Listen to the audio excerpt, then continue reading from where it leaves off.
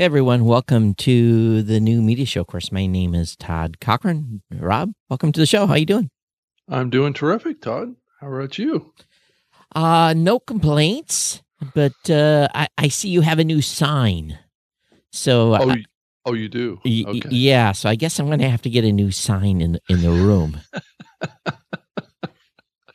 I'll put a big fat one right there. It says Blueberry Podcasting.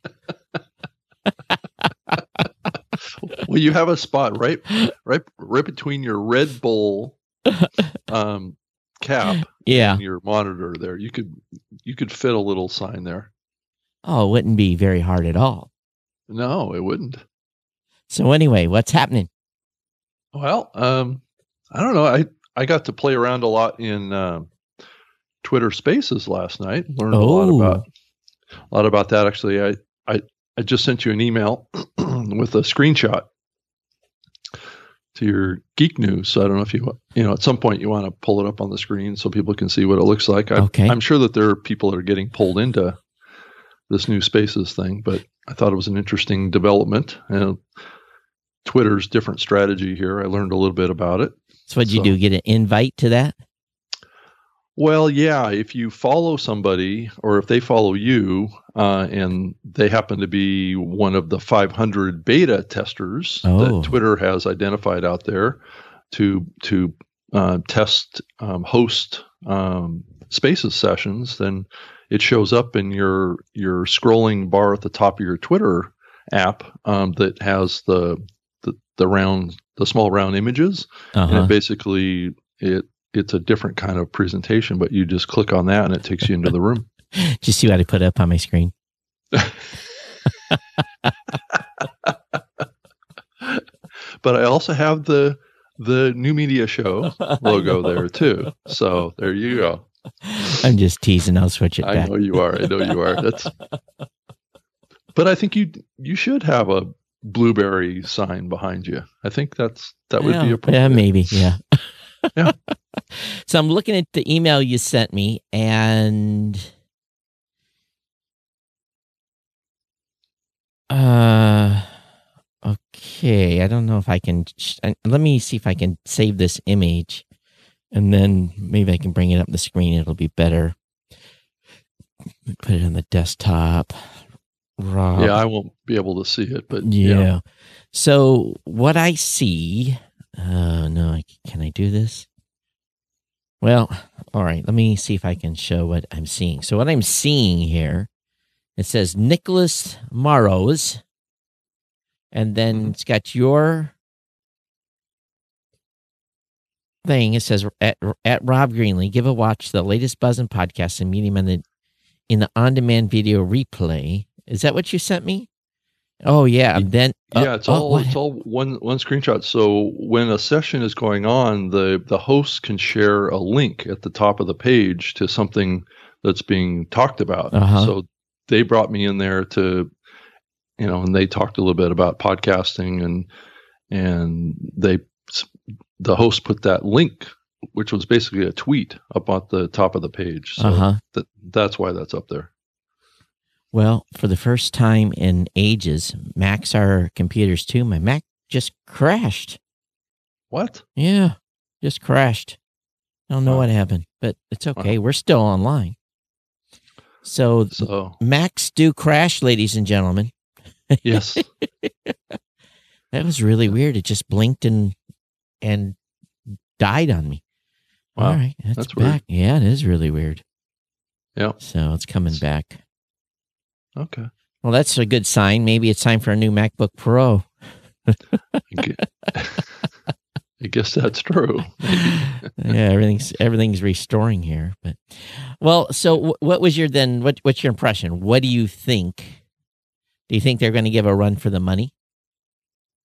It's a little different model compared to Clubhouse. They feel like these rooms or these sessions need to be more impromptu, and also not themed, to have just a person. So it's just your name versus a... Exactly. It's a completely different thing. So you bring people into the room, or those people join the room. I guess it's a opt-in thing, and anybody in the room can speak. It's just a matter of turning your positioning from being a listener to a speaker, so the host doesn't have control. Oh, I like that. Who actually has the ability to speak? So the topics can be all over the map. It can be current events. It can be whatever people want to talk about. It doesn't have to be focused on a particular topic. Right. And there's also all sorts of emojis that you can trigger on your little round icon to clap or to give 100% or, to favorite things. Plus, it also has a built-in capability of transcripts too, which I thought was interesting. It's not working right now. But it's a different approach. There isn't clubs, right? It's like in Clubhouse. I don't even know how you make a club in Clubhouse. I guess you have to be a superhero over there to get it. Yeah, you have to be a fairly heavy user. Plus, you have to apply for it. Yeah, that is. It's not even an option in my lineup. Right. So that's what's going on over there, and that's what's quite different than Spaces. And I did hear, this is just a rumor, but I heard that that the Instagram folks may be working on a Spaces and Clubhouse competitor right now as well. There's rumors that Facebook maybe could wind up buying Clubhouse. So you see this medium starting to really kind of heat up, and a lot of people taking interest. And so I applied to be a Twitter Spaces host and all that stuff too.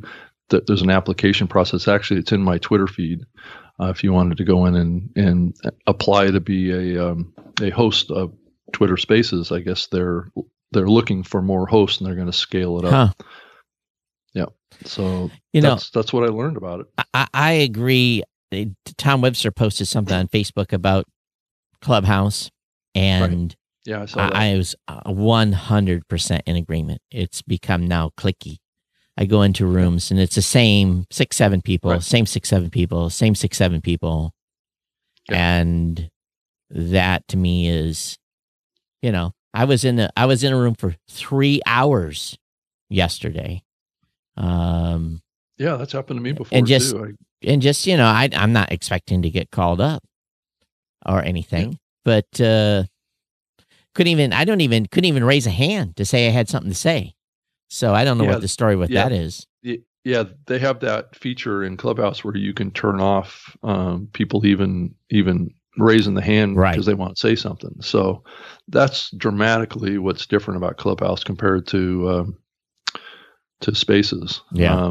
That may be good, it may be bad, depending on what the content is and the subjects. Well, why go into an event where you can't even participate? That was my whole thing. It's just like, okay. Well, it's the same thing. I mean, at a conference, right, Todd? I mean, a lot of sessions at a conference, you go in and you listen. But there's always question and answer time. Right. And it turns into a little bit of a popularity contest. Right, that's true too. And if the people on stage know you or know of you, and they're more likely to invite you up on the stage. Right? Yeah, I'm not so sure. Right. So, one of the rooms requires you to put their damn logo on your face to even be called up. And I'm like, I'm not going to do that. Oh, that's the Steve Olsher. Yeah. Why would I put Club Pod on my face if I... Well, it's a vote of loyalty is what it is, right? But let's call a spade on that. All right. Well, at the same point, if you are, then how does people know who you are? Well, there's extensive profiles. I mean, there's people in there that have 2,000 words in their profile. I think that's a little extreme, isn't it? Yeah, well, they didn't limit the amount of characters. Right. When you can add, you can add graphics in there. There's going to be a whole industry of people making, how help you with your Clubhouse profile. I'm sure there's businesses already that's popped up for that. Yeah, so. I mean, there's going to be whole enterprises are popping up to support this. Yeah. But I think it's going to get snapped up pretty fast by one of the bigger social platforms. And then it'll all change. Won't be the same as soon as that happens. Yeah. Well, I don't know though. We'll see. Time will tell. I heard that they got a bunch of money invested in them. Yeah. Here in the last couple of weeks. So just as a little bit of information here, the goldenmics.com domain name is up for bid. Really? Current bid is $12. Wow. Okay. Yep. So if you want to bid for the goldenmics.com, Rob. Why would I want to do that? Well, I'm just, just a little bit of a flashback to the to last February. Right? Yeah. $12. Wow. I might even put a bid in for $50 on that one. What? I don't know what I would use. There's some value there. You think so? No, I'm just kidding. Well, who knows? Well, I'm surprised it wasn't grabbed up by the awards that actually uses that name. It was pointed to something else before, and this is just now. It's up for sale now. Oh, maybe they dropped that particular award name. Yeah. Who knows? See where it's pointed to now. Yeah, it's pointing towards GoDaddy auction. So I probably shouldn't have said something because now 50 people will go over and bid on the stupid thing. Well, that's all right. I don't think that there's any need to jump into that. So I did notice that Patreon, I guess, signed a deal with Joe Budden, the podcaster Joe Budden. I thought that was for an exclusive podcast related activity. Yet his podcast is still out on public availability. Yeah, so it must be they signed him to do special events, probably on Patreon. Probably is my guess. But I thought that was interesting, and thank you, James Cridlin. But I'm pulling some of this stuff from his newsletter. Okay. And many of you probably heard about all this stuff. But I guess in 2020, the Headliner platform had 272,000 new users. That's pretty impressive. Yeah. I mean, if you think about how many podcasts are out there, right.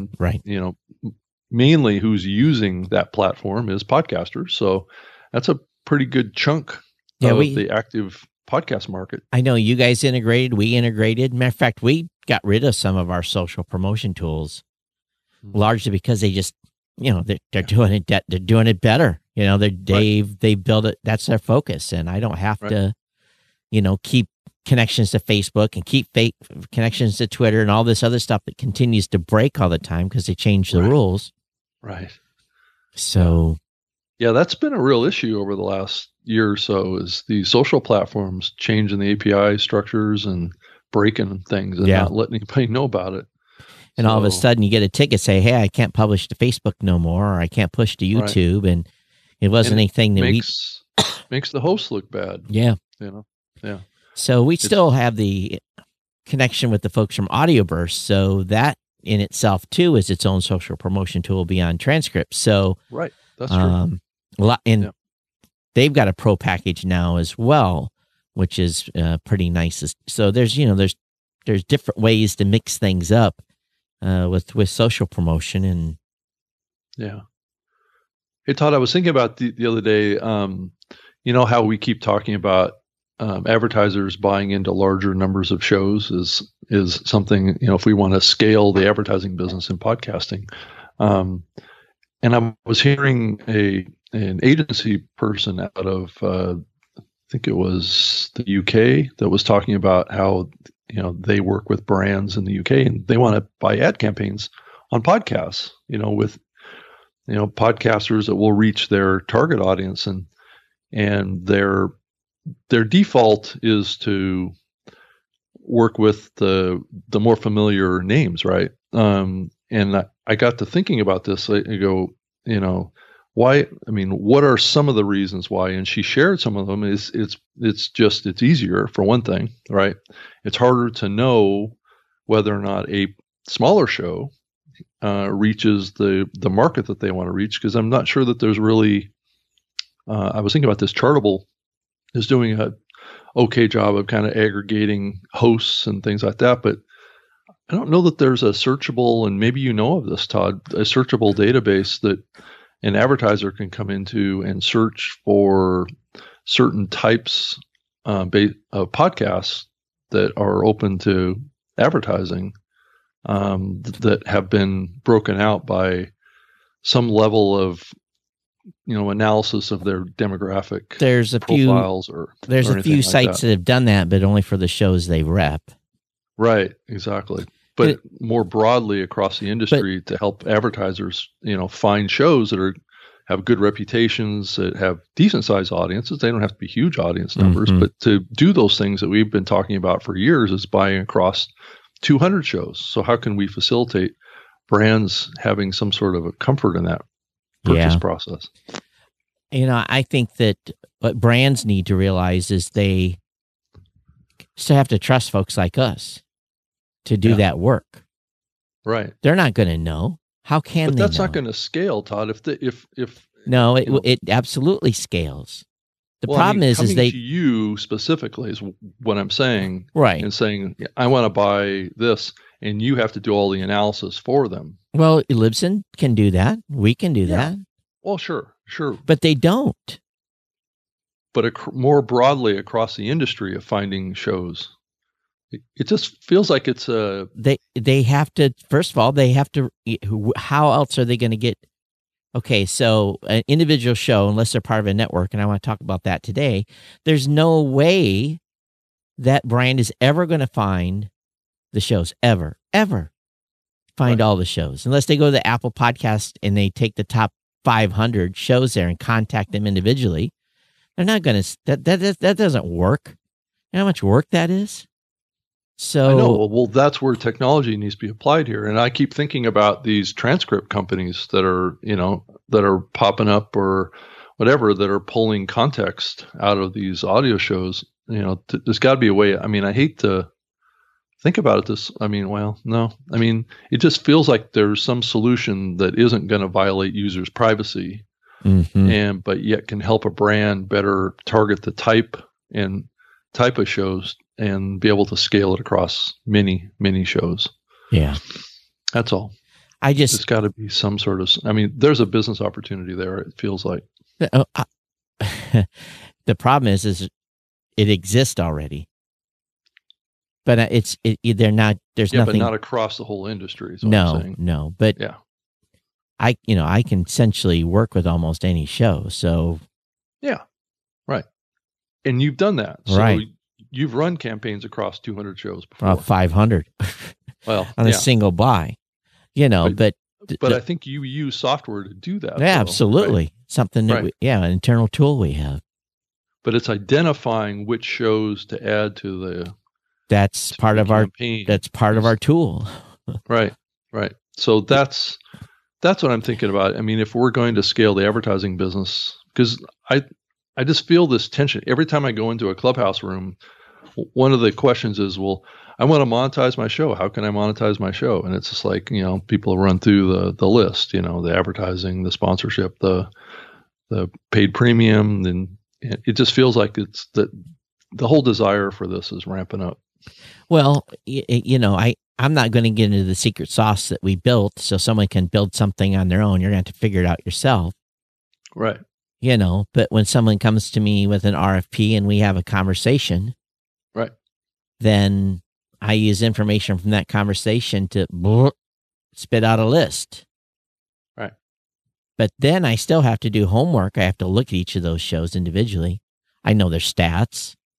I already know what their running 3-month average is. I got all that information in front of me in a dashboard. So then it's just a matter of sampling the content, making sure it's good. We've already gotten agreements in place with podcasters. So then it's just like click, click, click, click, click, click, click, add to the campaign.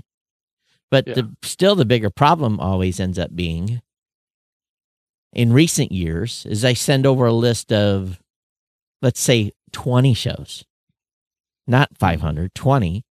Then a media buyer, and I don't include the downloads per episode on each show. I just, or a running average.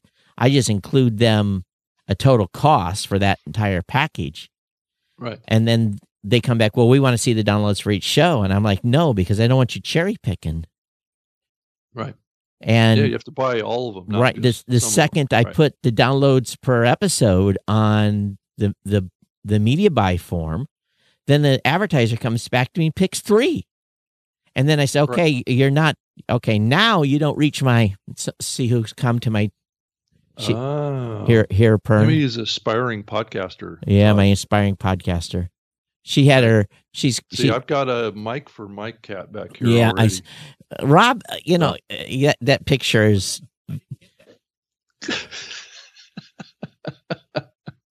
That was weird. I had feedback coming in somewhere. Oh, really? It was Siri talking to me. Siri, be quiet. Right. Oh my goodness. Where was I at? I was talking about so anyway, they'll pick 3. And then I'm like, okay, now you're under minimum budget spend. Because I have a minimum budget spend. Right. And then they come in and want to do a 30-day buy. I say, no, I'm not. I do not do 30-day buys, because you'll do a 30-day buy, you're going to be pissed off, and you're never going to come back. Right. all these companies, not gonna work for you. These, it works for a monster show, maybe. But when you have all levels of shows and all different levels of repetitiveness, and let's say they're bi-weekly or weekly or whatever they may be, I always tell 1 month is not enough. Right. When you're doing, if you got a show that's got 300,000 people listening to it per episode, you can do a 1 month buy. Yeah, that's not too bad. Right. And you're going to spend a bunch of money. Right. But when let's say that you put let's say you're going to deliver 1 million impressions or 1 million downloads, not impressions, 1 million downloads over a 30-day period. Right. If you do that with a show that has 250,000 listeners per episode, they're going to get 4 huge spots in it. Right. And they're definitely going to move the needle, because those audiences are just massive. Now, the difference really is, and it's some, maybe these smaller shows are listened to a little differently. I don't know. But what I find is there's always a 2-week up ramp.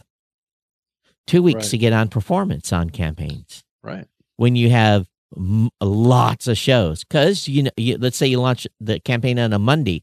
Let's say they did their episode on Sunday. Right. There's always a lag. There's a lag. Campaigns. Right. It's not like Google, AdWords links. When you're buying one show, you can plan it to say, okay, the show comes out on Tuesday. We're going to start the campaign on Tuesday and run it for 30 days. But when you're running multiples, and I tell that to media buyers, and their brains explode. They don't get it. And be like, okay, remember this show here, which is, let's say it's the number 1 show in that campaign. They're not going to drop for 6 days from when this campaign starts. And then the second spot will drop another 6 days later, 2 weeks. Don't call me. But they do. But it's the instant gratification of digital that exists out there. I mean, I saw this in the very early days when I was doing advertising with my radio show. People want instant results because that's what they've seen happen with banner campaigns and other forms of digital advertising. And it doesn't work that way in podcasting. So I don't know. I'm just, someone said Rephonic, REPHONIC is a website that has some of this information on. But I heard that there was some activity at podcast.co is doing some things too, of trying to group podcasts together for ad agencies. So, but it's always like these little pockets of people trying to do something, but there's nothing that kind of covers the whole medium. So, and a lot of times like these brand awareness campaigns, they got serious trust issues. They want every show vetted. Every show they want that, they have to, and they can't, they're not internally going to be able to scale unless they trust me or you to do that heavy lifting. When I come them to a list, I've already spent 8 hours. Right. Or 12 or 16 or whatever. People say when I have customers come to me and say, why do you have a minimum spend? It's public. My minimum spend is $5,000, $5,000 a month. Right. And it's actually $10,000 because I make them do 2 months. Right. Well, why's your minimum spend $10,000? Because I do the same amount of work for one show as I do for 50. Right. And getting that prepped and ready to go. So there's going to be a solution, and podcasters are not going to like it. It's programmatic, and they're going to get crap. That's what's running at it right now. That's and the problem with that is the podcaster loses control of what gets put into their content. That's where we run afoul on the aspects of podcasting, and also you lose kind of any kind of influence on the actual content itself of the ad, and how it represents against your brand that you're trying to build. So yeah, I mean, there's trade-offs. So I told and I tell them now minimum CPM is 25. I'm not taking anything less than 25 CPM now on host endorsed. Yeah. And matter of fact, it probably should be closer to 30 at this point. Yeah, I think so too. Yeah. And then they come and say they want to do programmatic, and I say, okay, what's your programmatic rate? And I hear 6, 8, maybe 12. Right. It sometimes gets that high. And the problem, so the problem with that is that's gross. That's not net. Right. So 12 minus probably around 30%. Agency takes 15%. I know some platforms are 60-40. So that's even, well, I have some that are 70-30 and some are 50-50. Depends on, 50, depending on what the status, if I can send you an email today and 2 days from now, we can be up on a campaign, you're 70-30. If I send you an email today and respond in a week, you're 50-50. Right. That's a kind of, because podcasters don't check their email sometimes once a week. Right. Because no one does email anymore, Rob. That's because we're all getting so much of it, right? Oh, no, podcasters just don't read their email. Well, that's why we're seeing a shift over more and more, the community.com, which is the one where people are getting more connected with text messaging now, because the data showing that like 95% of every text message is read. I mean, that's just unheard of percentage compared to email. Yeah. Where it's like 2%. So, right. So it's, I can see us heading more in that direction. But let's talk. I didn't know where you wanted to go, but I did have a conversation I wanted to have about networks. Yeah. Go ahead. So maybe it ties into this.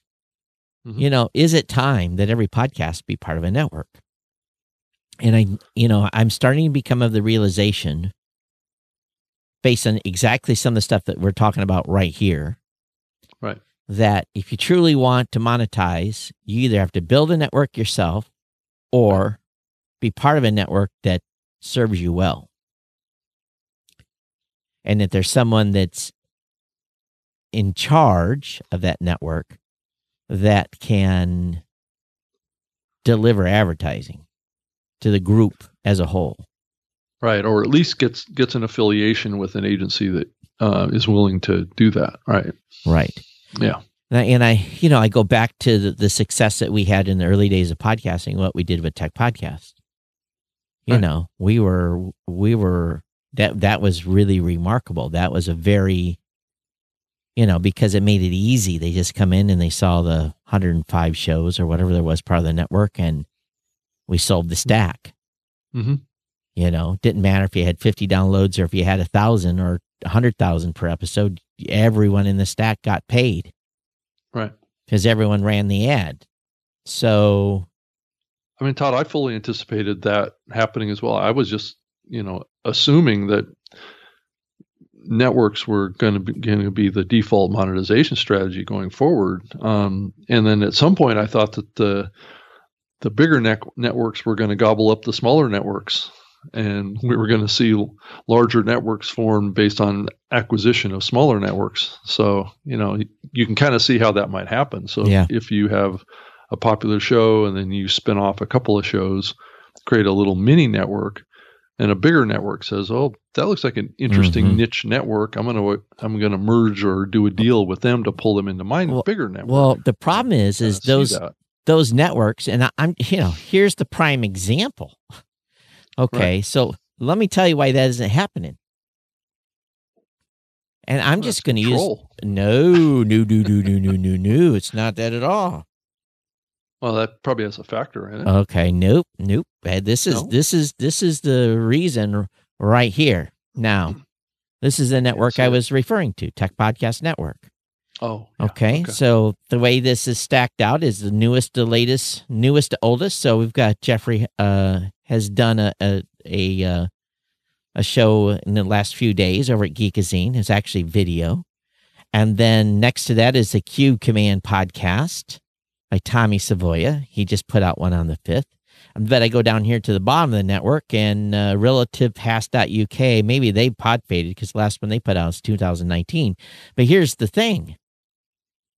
These folks are part of the network, but guess what? Let me click on this little URL right here and take you over to thecubecommand.com. They're their own entity. They have their own website. Right. They aren't owned by Tech Podcasts. So the majority of networks, and this is what I see from a client call situation, is the network is starting. They've got 5-6 base shows that they own. Right. Whatever topic du jour. Right. It may be. And then 5-6 of their own core shows, and then they've invited 20 or 25 other shows to be part of the network. And guess what? They're on their own .coms. So when someone comes to you, and this is what happens all the time at Blueberry too, media buyers don't understand. They say, "Hey, we want to buy your shows." I'm like, first of all, let me be very clear. They're not my shows. Right. I can represent the shows, and I can put ad deals in front of them, and they can opt in or opt out. I don't have any control. That blows media buyers' minds. It's same thing with like Tech Podcasts. They could come and say, "Hey, we want to buy your entire network." Well, I can't guarantee the entire network. And so if someone wants to come in and purchase a network, they're going to say, "Hey, we want to purchase this network." And you say, "Well, we got 5 shows that we own, and there's 25 that are external." Well, there's no. Right. It's the same thing that I saw at Podcast One when I was working there, because they had like maybe 12 or 13 of their own owned shows. Like 150 of the other shows that were affiliated with the network were also in the ad buys. And what they would do is they would bundle the shows with the owned and operated shows. They would bundle the external shows with the owned and operated. But you're right. The ad buyers were always interested in getting their show on Adam Carolla or something like that. And then Norm would throw in a dozen other shows that were in a similar genre that were not necessarily owned by Podcast One. So, but it's not just the media buyers, Rob. It's the acquisition piece. Right. That's why networks aren't being deal that you do with those other shows, right? I mean, are they really part of the network, or are they kind of just affiliated?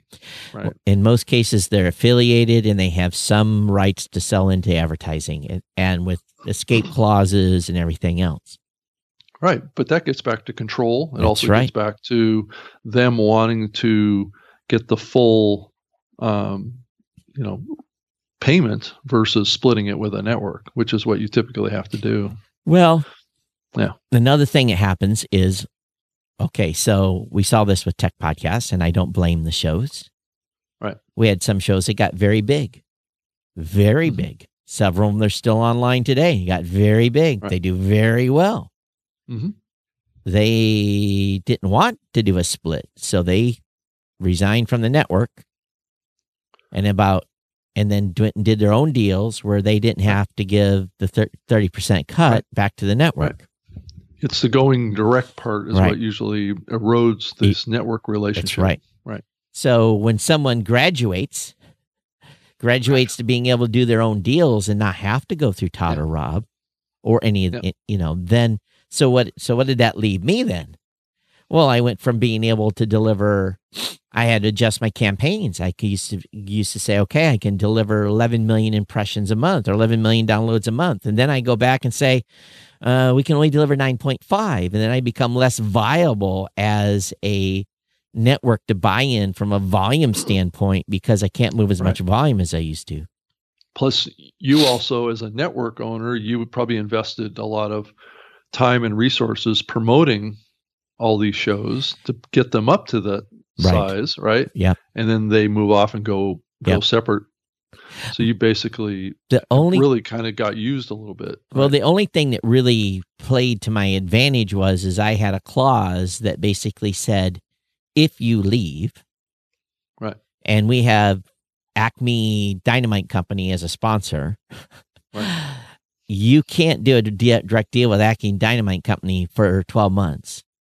That's still mine. So 12 you want that reason, right? For there. That reason that so you go and get someone that's not your.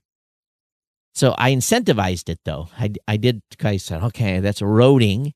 I'm losing revenue because it's eroding. So then what I said to that podcaster that left, I said, listen, if you introduce me to your advertiser, I will give you 10% off the top of the gross of any money that we get from that advertiser that comes to us for 2 years. Right. So they were bringing us advertisers that would buy the rest of the network, buy them at 0% commission, but I was still able to make some margins by backfilling through referrals. Right. And that's the only way to do it. And that way, and oftentimes those networks get demonized for putting clauses like that in their contracts too. Yeah, because the podcaster wants to move on and they feel entitled. It's their show, it's their content, and they shouldn't have to pay anything to the network if they've left the network. Right. Well, if they leave the network and get their own advertiser, they don't have to. In my situation, they didn't have to pay zilch, zero. No, but what if the network built that show up, invested a lot of money into them, and then they just left and potentially took maybe some of that advertiser relationships with them? Well, I think that would be a different situation because we weren't. We were all podcasters cross promoting each other and building it that way. And then obviously I was the one bringing the ad deals, but if I wasn't necessarily writing checks to invest in that show. So, but I know some are. So again, then you have to have that, if I am going to write a check to help produce and promote, I'm getting a piece of that show. Right. I'm going to have a piece of that for a long, long, long time. So, I don't, why would you do anything different? That would be a very bad business move. Right. Well, yeah. Well, because you can't always trust what people are going to do in the long run. Well, if you're actually spending, if you're a network owner and you're actually truly spending thousands of dollars to help build a show, right? Well, then there's going to have to be. I'm not going to invest a penny in building a show unless I have a piece in it. Right, and that cuts to the core here. It's around, I guess, relationships, business ethics, all this stuff. And if there isn't, I think you're really tapping into something here, Todd, that maybe have been kind of doesn't get talked a lot about is things that have gone on. I think we've seen it here recently too, that erodes that trust relationship between networks and shows. And my agreement.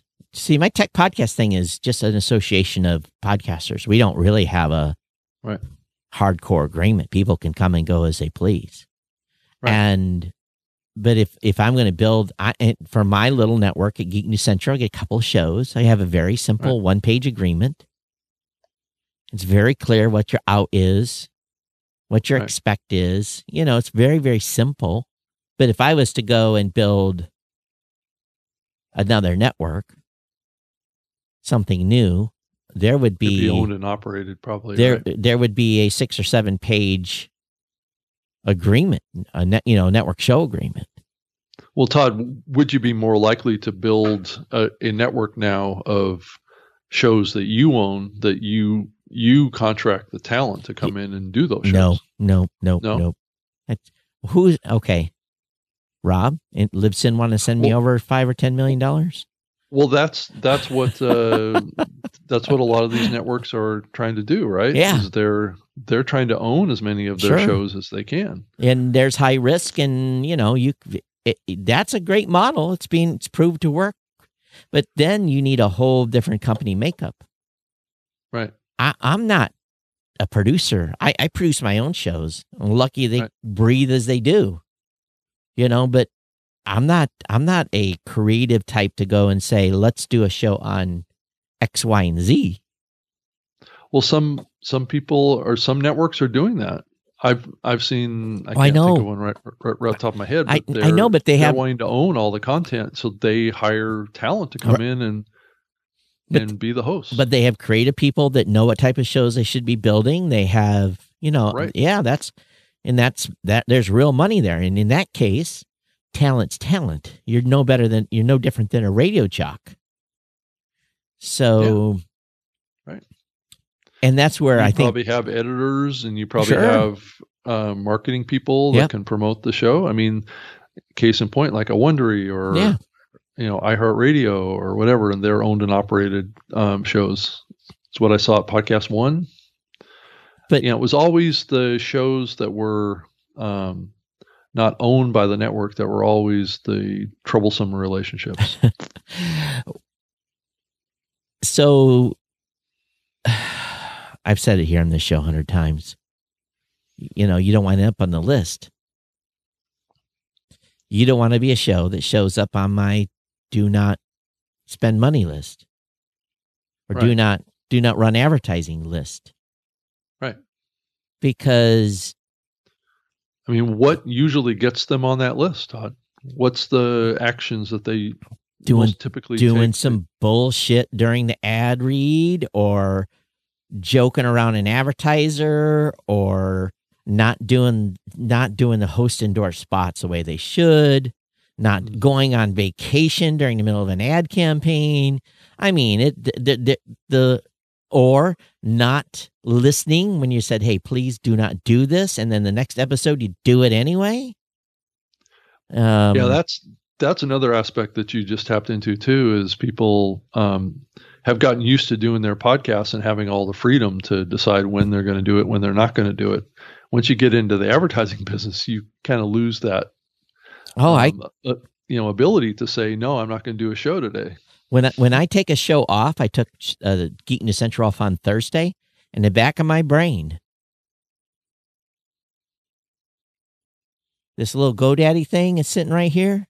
Right. In the back of my brain, I'm like, I'm only going to deliver 7 episodes this month instead of 8. What's that going to do to my performance? Right.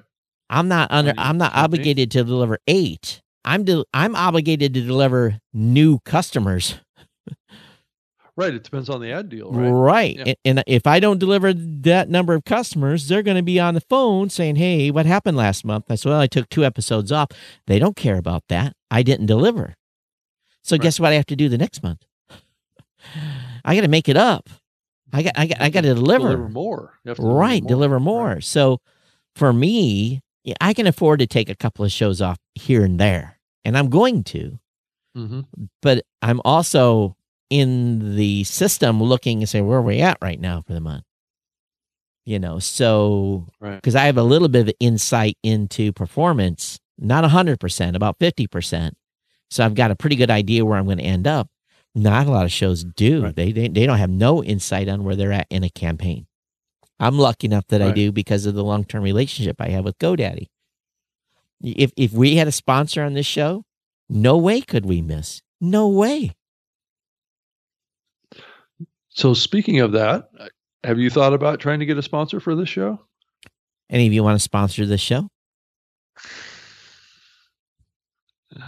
I always tell podcasters the best place to ask for sponsors by announcing the show. Any of you want to sponsor the show?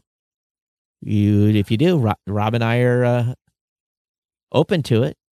I don't think we're going to advertise like Podbean or Simplecast or anybody like that. But if you've got a non-competitive product that doesn't interfere. Todd, you just did.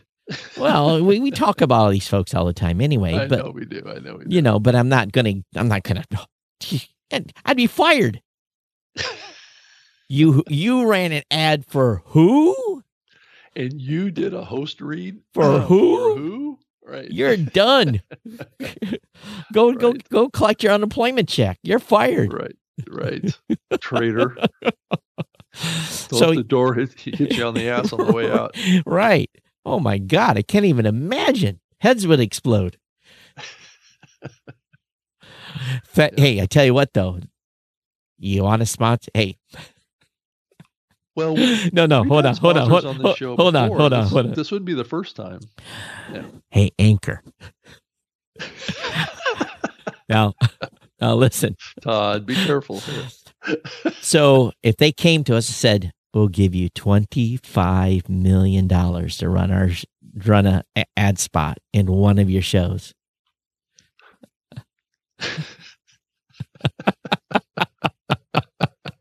no, I would never do that.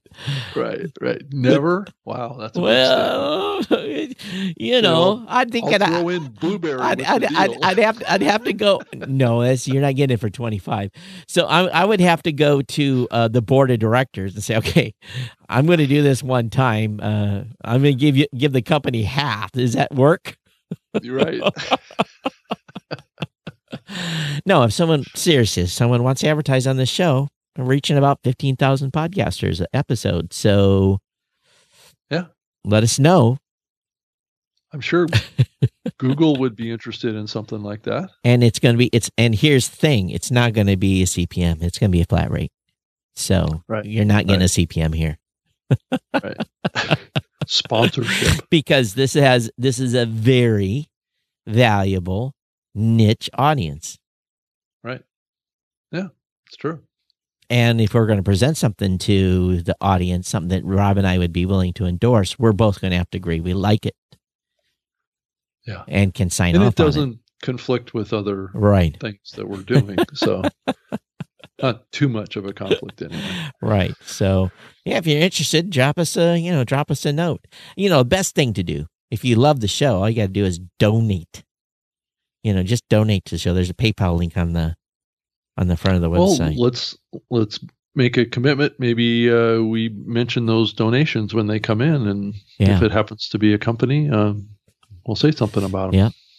Speaking of money, if you are interested in becoming a Podcast Awards sponsor, now is the time.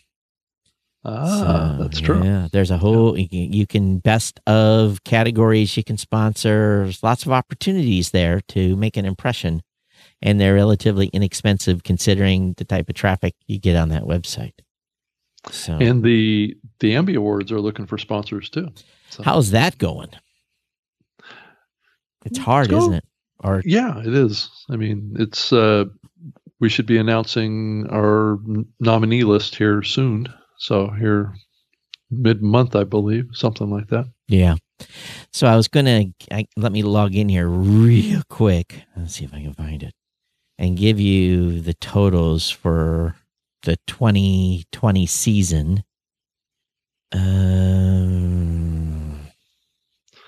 So as an example, okay, so from the time we announced the opening of so basically January 1st of 2020 until September 30th or so, we had about 10 million page loads on podcastawards.com. And then from September to or October to the end of the year, the traffic goes way down.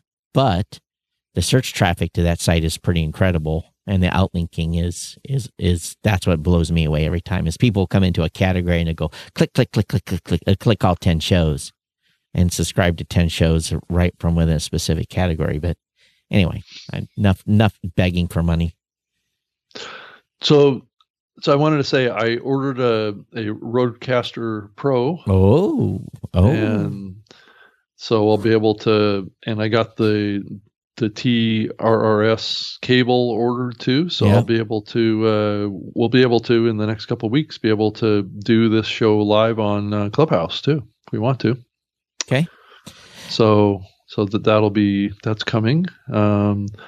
As far as our guests that we keep talking about, those are getting pushed off until after the middle of the month. And one of the guests, I think we're going to have to do a pre-recorded audio, so it won't be live. So, yeah. So Harold said, what about building a podcast network? It would be a YouTube-like network for podcasters. Let the advertisers build their own dynamic ads against categories like YouTube does. Now, again, it's programmatic. I don't think it'll fly. Right. It's not going to deliver the CPMs that. Yeah, I still think that the better model is the creating your own small network of shows that you own. I think that's the better model. Sean says, I got the first dibs on the Raw Voice private jet. Sean, we're going to have a bigger sponsorship than $25 million to get a jet. Sorry, jets are expensive. Maybe we can rent a jet for 1 hour. You can rent jets. Yeah. And we're coach for everybody. It's called NetJet. That's what they call it. Yeah. Well, I fly coach. Rob, there's a website out there that you can go in and you can schedule a private jet. I live in the middle of nowhere. There is no private jets here. I have to drive 2 hours to get a private jet, and then so if I'm at the airport, just fly commercial. So no private jets here. I am going to get my pilot's license, though. So I'm going to spend my GI Bill. Oh, you are going to do that? Yeah, I'm going to. I finally made the decision to do it. So if nothing else, I can. Maybe I have enough money to get the two engine qualified. That's the goal. Well, Todd, the other thing that you have to do when you start going down that path is you got to get good insurance. Of course. Airplanes are safe. Rob, I flew. Oh, they are. Huh? Okay. I did left-hand turns in combat zones with people shooting old relic surface-to-air missiles with car batteries at me. So I am not worried. No. Okay. Yeah, I'm not worried. So did you learn how to fly when you were in the military? Nope. I sit in the back and run gear. Okay. I have some stick time. Everyone that's, that's in a multi-engine aircraft that flies as air crew. And I've got FA-18 time too. Dual seat RAG. Oh, I better explain what that means. The RAG in the military means the training organization. So the training group. So I've got probably 150 hours in dual seat FA-18s too. Mm-hmm. So that was back in 90, dating myself, 91, 84, 87. Yeah, so like 80, when was it? Yeah, so it'd have been like 88 and 90, just when the F-18 was starting to be introduced. So I was out at NAS Lemoore. Nothing more exciting than going low and fast in a dual seat F-18. So I got a little stick time in there too. Wow. Okay. This whole story behind that. I've flown an airplane before too. I got a little stick time too. Flight simulators. That's all you need. Flight simulators are near real. You invest a little bit of money in a Microsoft Flight Simulator. I'm serious. You can get almost to. I know. In some simulators, you can actually log time, training time. Well, I think you can even get the cockpit simulating with the hardware stuff too. Right. Of course. Yeah. Right. So you can really simulate it. Yeah, but you're going to spend big money to get there. So I keep noticing, Todd, and you probably notice this too. There's definitely an explosion of new podcasting newsletters that are being put out now. Have you noticed? Yeah. Everybody's got to have a newsletter now. Yeah. James, it's all your fault. And everybody wants money. But I mean, I think it's all good. So is it when you don't have a successful podcast, does that mean you now, I'm not saying James doesn't have a successful podcast because he created a podcast because of his newsletter, but I'm saying is, when, okay, let me preface this before I piss everybody off. We see a lot of consultants come into the podcasting space that are consultants because they have failed shows. Oh, they have to have another strategy. Yes. So they become consultants or production people because the show that they did didn't quite cut it. The person you're looking to connect with is a person that has a successful podcast, number one. Right. Then you want to be able to consult with that person if he has a successful show. Right. He's really done it. Really done it. Her. Him or her. We can't be sexist on this. Right. But yeah, I mean, there's definitely an upsurge in people wanting to build training communities right now, as well as newsletters about podcasting. People have been listening to the show. Yeah. So people are really, and I think it's addressing a need. And you're seeing Podcast Movement come out with their Podcast Movement University. The emphasis on education and training and helping podcasters is just blossoming right now. But there's also a blossoming of misinformation too. Yeah. That's happening out there. I commented on Dave Jackson's Facebook post yesterday. He said he got some booking group sent him an email, and he responded, and you know who I am, and do you think I need your services? And I do. And then they responded by sending this price list. So it's like tone deaf. Get the customer at all cost. Yeah. I'm not necessarily a fan of booking services if you can't book your own guest. Right. And relying on. If you're a speaker, I've been a customer of those platforms before and got booked for a year on all sorts of different podcasts. But yeah, I mean, it serves a purpose, but yeah, I'm not doing it right now, and I haven't for a couple of years now. So yeah. I have enough interviews that I get solicited. Yeah, exactly. I just get a natural flow of them coming in now anyway, so I don't really need to worry about trying to pay to have that marketed. So I did see that Spotify put out some latest results of what's going on with podcasts on their platform, and it says they're attributing 24% growth in Spotify subscribers because of podcasting. So being added to the platform. So, interesting. There, I was interviewed by a reporter about a week ago, and I really, really wish this interview results or the article would be outside of a paywall. I actually complimented the reporter because for the first time in a very, very long time, the reporter reported as I stated. Mm-hmm. In other words, there wasn't change a little bit or tried to fit an agenda. She just point by point by point by point really didn't take me out of context, quoted me correctly. I wrote her back, and it's Singapore. It's a Singapore daily newspaper. Okay. And I complimented her. I said, you knocked this out of the ballpark. I'll be happy to talk to you anytime. Because she did such a good job. I really wish I could had that as an example that wasn't behind a paywall that I could send to reporters. It was truly a real piece. And if someone comes back to me on that article, and I don't have any problem defending because she didn't misquote me, and it put everything within context. Once in a while you run into a true professional, and she was one. So did she record it?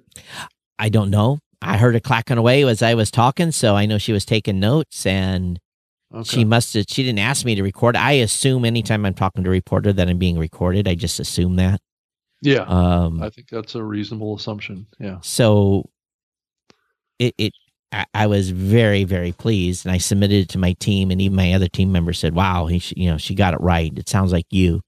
And, right. So, no agenda. And it was truly an article that just kind of laid things out that was really going on in the space right now. So I was very, very pleased with it. So what was the focus of the article?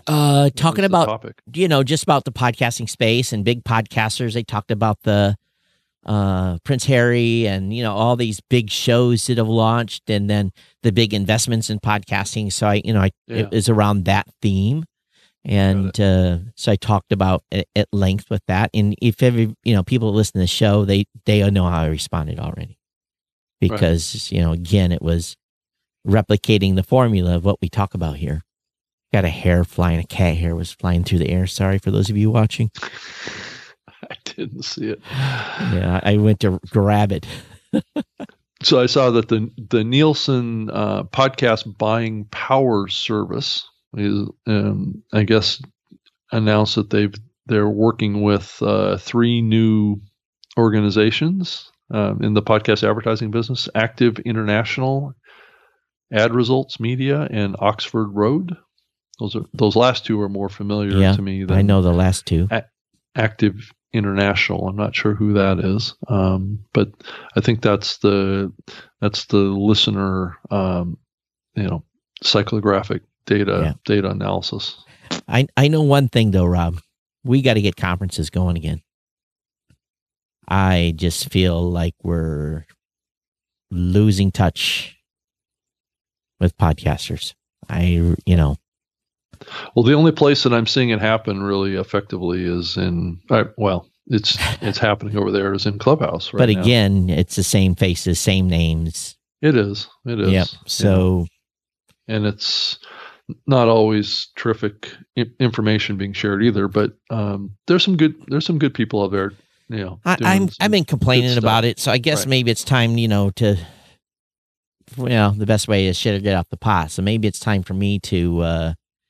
Start a room and just, try it for an hour and see who comes in. And we're going to do it with this show, I think. Well, so, good. That would be a good avenue. That's proactive for us to contribute to that community in a positive way. So how does that work with you being the control board? You would be on the panel. I would not be able to be on the panel because I'm going to be talking through this mic.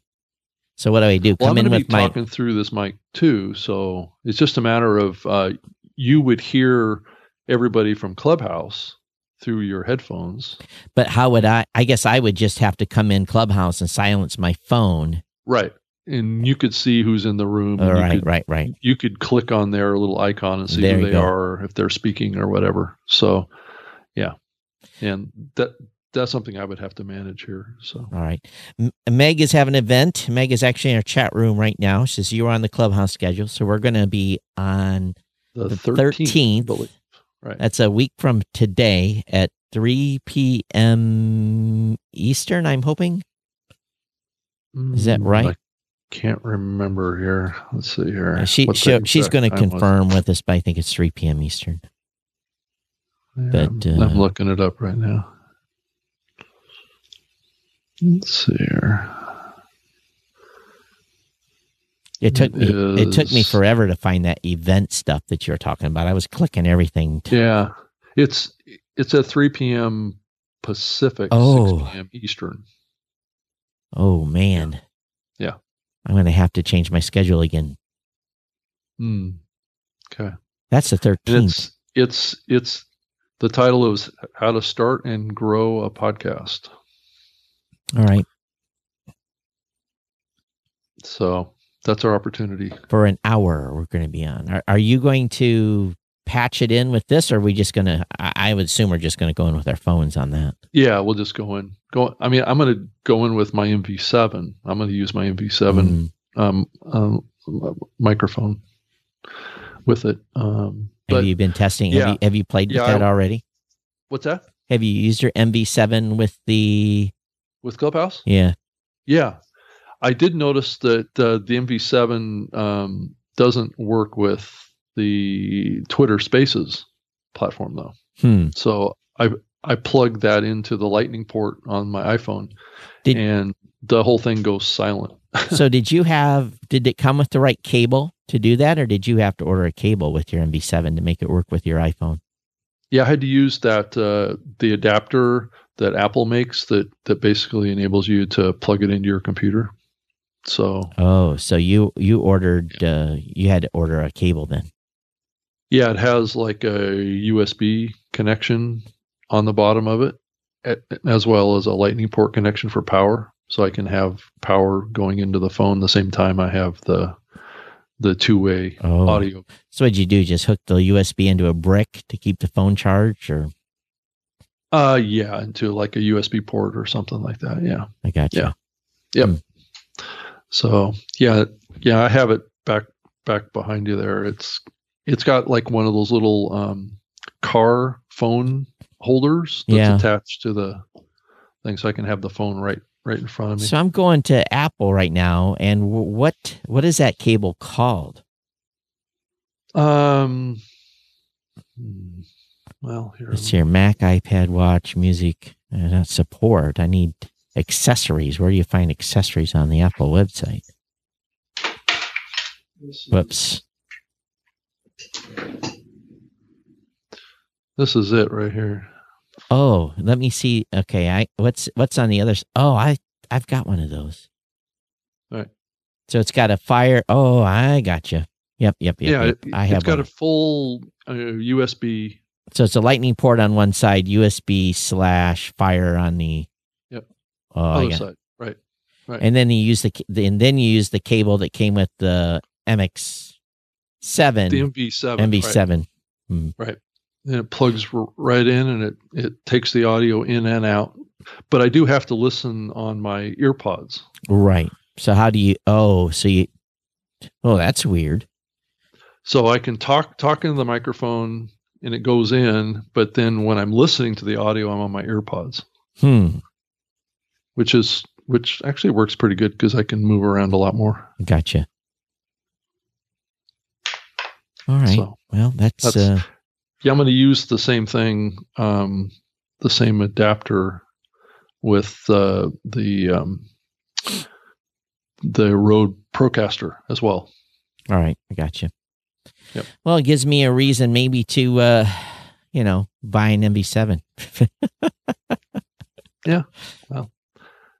Well, you own what a Q2U by chance, or I've got a like ATR or ATR like something. That? Yeah. I'm sure that'll work with it. See, I haven't been traveling. I have to go find the stupid thing. Yeah, I have them back behind me there. Yeah, I can grab one anytime. But yeah, I have too many microphones, but that's okay. I was thinking about maybe trying out a different microphone at some point, and that would be like a shotgun mic. Here's the thing about shotgun mics. You can spend a lot of money on them and really screw up how you use them. I've got 2 or 3 here. Oh, you do? Yeah, that I've used with camcorders or with recording on my pro cameras that I've got. Yeah, that's what I was thinking of, attaching it to my my teleprompter here and have it pointed right at me.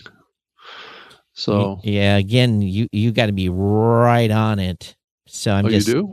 Well, I thought you could be back from it a ways. You can, but it's you can experiment. It's an expensive experiment, though. That's the problem. Buy from B&H, and they have a return policy. Do they? Okay. Yeah. So or Amazon. Buy from Amazon. You can return anything to Amazon. Yeah, I just wonder if it would have the same audio quality as doing this. No, it's going to sound different.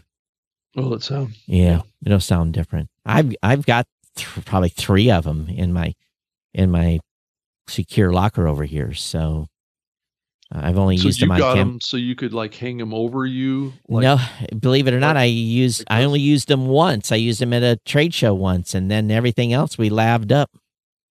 Oh yeah, I've got a lav here too. So that I think you're going to I've yet to find a better solution than this. I mean, I have been looking at those cheek mount mics, thinking that might be an interesting thing to try. But I think you'll be well pleased with one of those ear ones, the one that I showed you from starts with a C. What is the name of that company? Countryman. I think you'll be well happy with one of those. Now they're wired, and you're going to have to have a cord long enough to run over. Not only that, you're going to have an inline amplifier in it too. So, what, like a cloud lifter? Yeah. You got to buy the right one, because I believe the Countrymen are. Well, I do have this unit here. There's two types of cloud lifters. Okay, I do have this for my Audio-Technica lavalier. Yeah, and I believe it takes phantom power. I think the Countryman. You have to check the Countryman website, but I believe they take I've got two of those Countrymans. I believe they take phantom power. I think they're required. Yeah. So it's interesting to play around with these things and figure out something that works. I mean, I don't necessarily like this in my face all the time for everything I do. Well, I think you'd be happy with the Countryman, be honest with you. That's the closest I have found to this, because I've experimented with everything here in the studio. Yeah. Right. And matter of fact, maybe I can do the show from the other studio one time where I'm standing. It might be a good. It's just easy to sit for 90 minutes, but I might be able to do one from the other studio at some point, and we just play around. But I think that, I think that the Countryman is the thing. I tried. What did I try? I tried the lavalier. I just didn't like the quality. I really didn't. And I think I only use it occasionally for my conference calls that I do when I don't want this in my face. Right. So those are skin tone color, so they hide pretty well. Yeah, you can still see them though. Yeah, you can still see them, but it's less intrusive. Yeah. Right, it is less. Yeah. So maybe I'll try to use it on this show one time. Maybe I'll just do it right here with it and see how it sounds. Yeah, you could do that if you could do that. Yeah. Do you have to use like a wireless pack with it though? No, it's hardwired, and it's weighted. Matter of fact.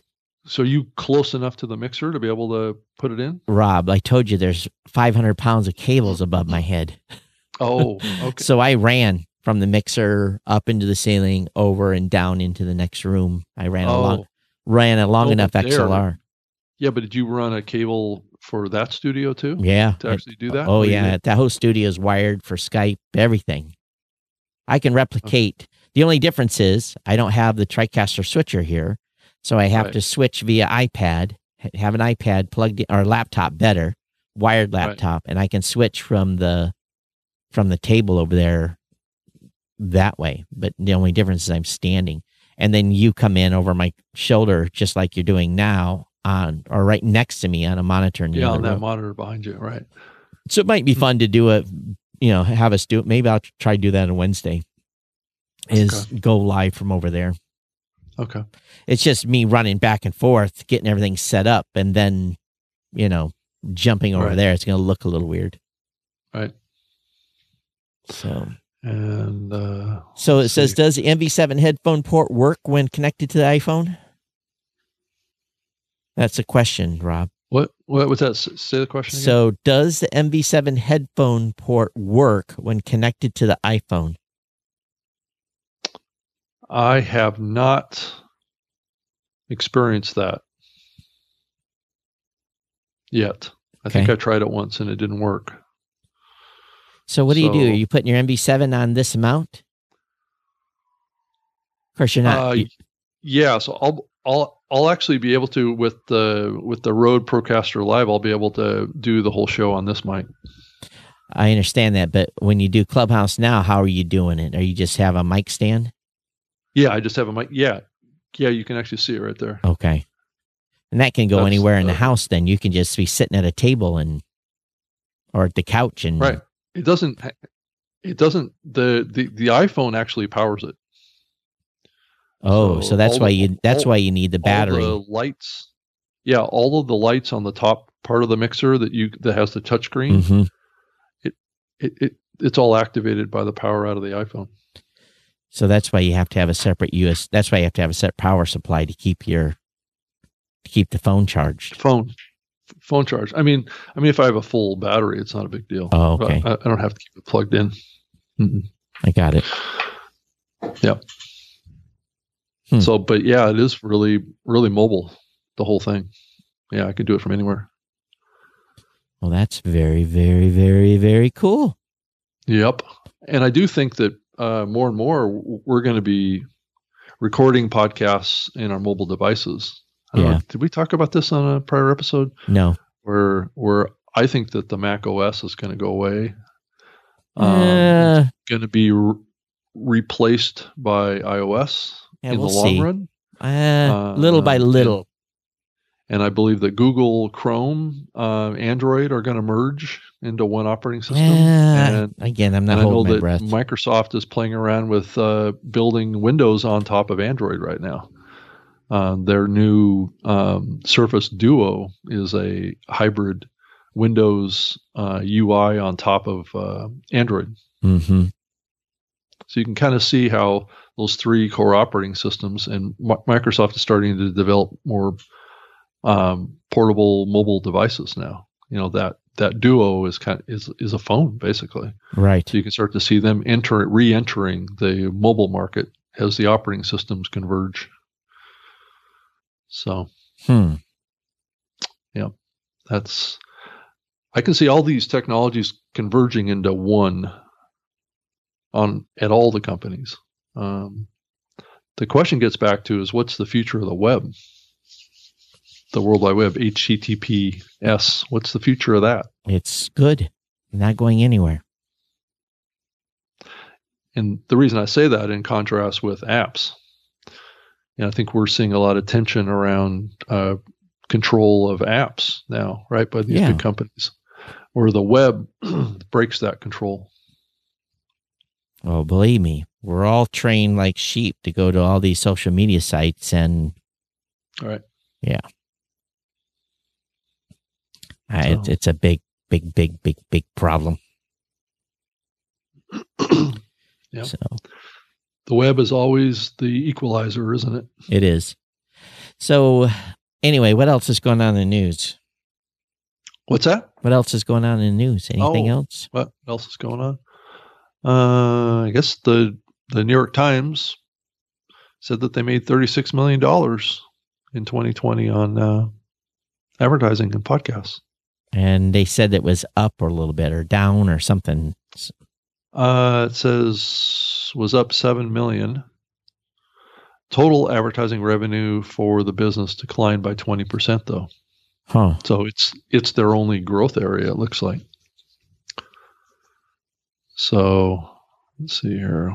What else did James put in his newsletter that was interesting?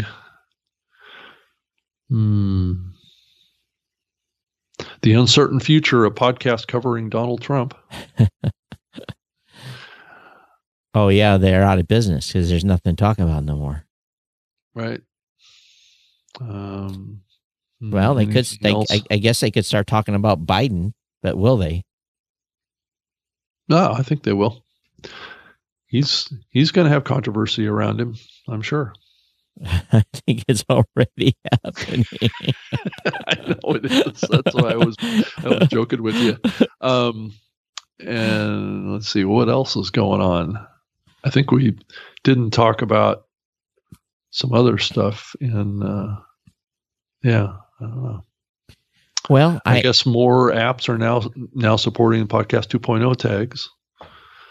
So yeah, I saw something with Pocket Cast added a couple. And Podcast Addict now supports the new location tag,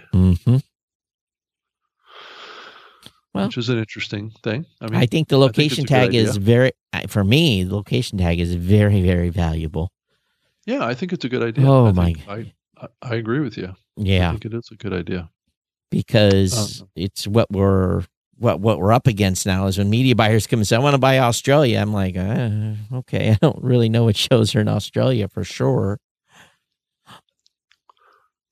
Or, Right. But I think here over the next couple of weeks, we're definitely going to see things heat up around the social audio space. I mean, everybody's chiming in, everybody's giving their opinion, and even Tom Webster did a newsletter on Clubhouse, and he was a little critical of them, as I have been.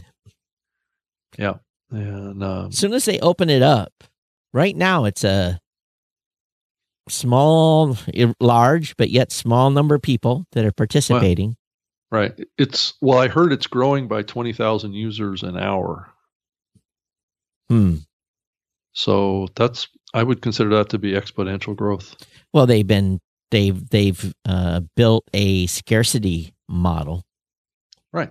I do have some invites right now to Clubhouse. So, if you want a Clubhouse invite, I think, what do I need? Their telephone number or their email address? I think I need a telephone number. So if anybody wants, I think I've got 3 or 4. So if anybody wants one, just send me an email, todd@blueberry.com, and first come, first serve. I'll send you whatever Clubhouse invites I've got. Got to follow me though. Right. You don't have to, of course. Yeah. Yeah. I think you're actually only given like 3 invites, and those are sporadic. Oh, continue to get, I think I've got probably up to 10 at this point. I've gotten a lot of invites. I'm giving them away. I think they give them to you as you give them away. Yeah. I went through probably almost 2 or 3 weeks without any invites available to give away. So maybe now they're just opening it up a little bit more and trying to. Right. Yeah, I think it was growing maybe a little too fast because I was noticing that they were having some performance issues. Oh. I don't know if we talked about the Pacific content article about them. I don't know if we talked about. No, I don't think so. Maybe we talked about it or not, but how Clubhouse maps closer to talk radio than it does to podcasting, as far as the type of medium that it is. He basically put like a checkbox thing of different characteristics of podcasting and the same characteristic with Clubhouse, and it's exact inverse of each other. So he's saying that Clubhouse's audio quality is not very good, but audio quality in podcasting is good. Is content in Clubhouse on demand? No. Is it on demand with podcasting? Yes. Is it a narrative format typically? Clubhouse? No. Podcasting? Yes. Does it have the ability of an immersive theater of the mind type of experience? Clubhouse, not. Podcasting, yes. And is podcasting live? Well, I guess we're an example of a crossover show, right? That does both. Clubhouse is live. Podcasting is usually pre-recorded. Right. And is it socially interactive? Podcasting typically, it's been a weak spot for podcasting for years. We're probably more socially interactive on this show because we can see what's comments are happening on social. Right. Clubhouse is totally socially interactive. I mean, that's the whole point of it. Is it topical and reactive?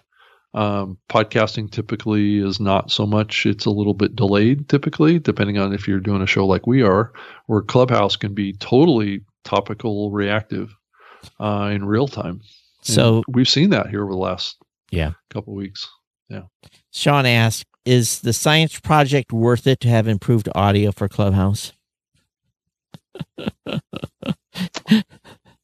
I mean, I don't know.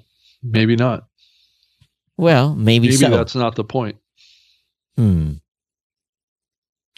Maybe using fancy microphones with it is kind of no one knows. No one knows. Right. No one knows you're using a fancy microphone. They can't see you.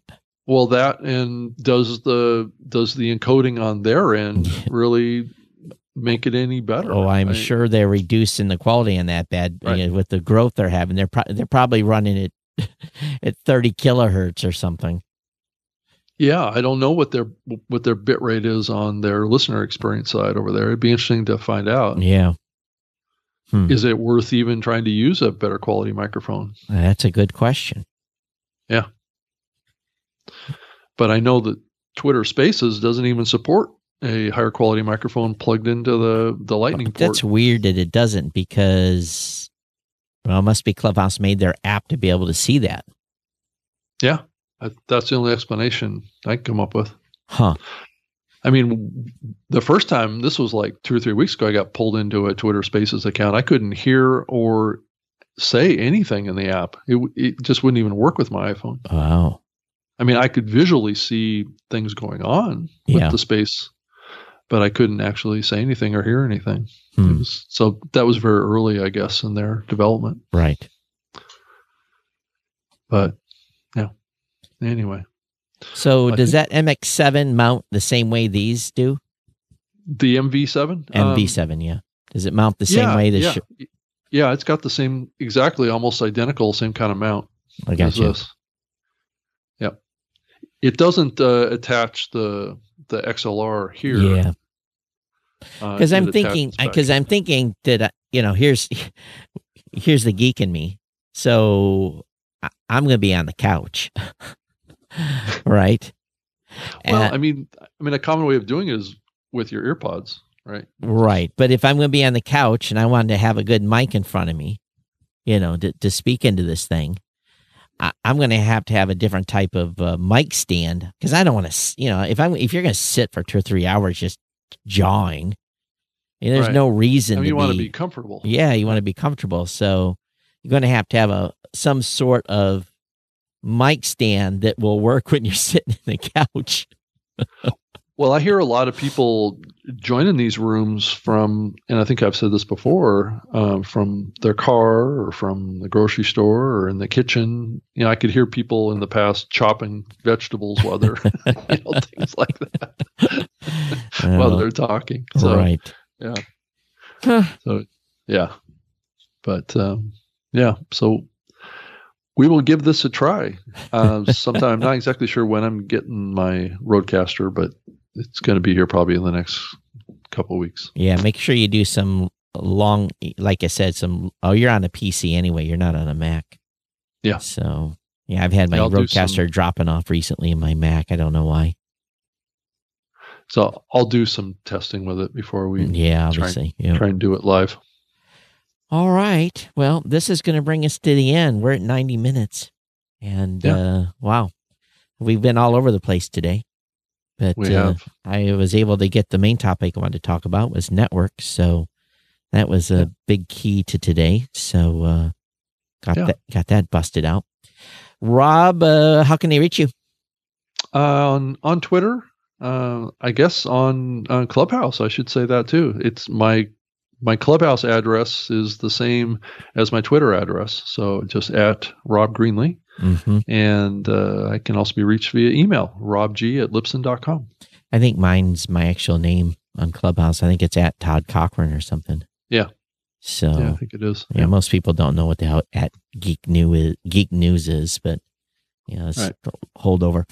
All right, everyone. Todd at blueberry.com, at Geek News on Twitter, and at Todd Cochran on Clubhouse. God help me. Anyway, thanks for being here. We appreciate y'all being on, and we'll be back with you on Wednesday at 3 p.m. Eastern, and hope you'll join us there. I was a little late in getting the last episode out, so I apologize about that. It is up in the feed now. So I just, actually what I did is I had a senior moment. I forgot. So, all right. Anyway, hey, it's always available on Facebook, Twitter, and everywhere else we're at. Oh, yeah. So. It's always out there. But, all right, everyone. We'll see you next time. Thanks for being here. Take care. Thank you. Yep. Bye. Bye-bye.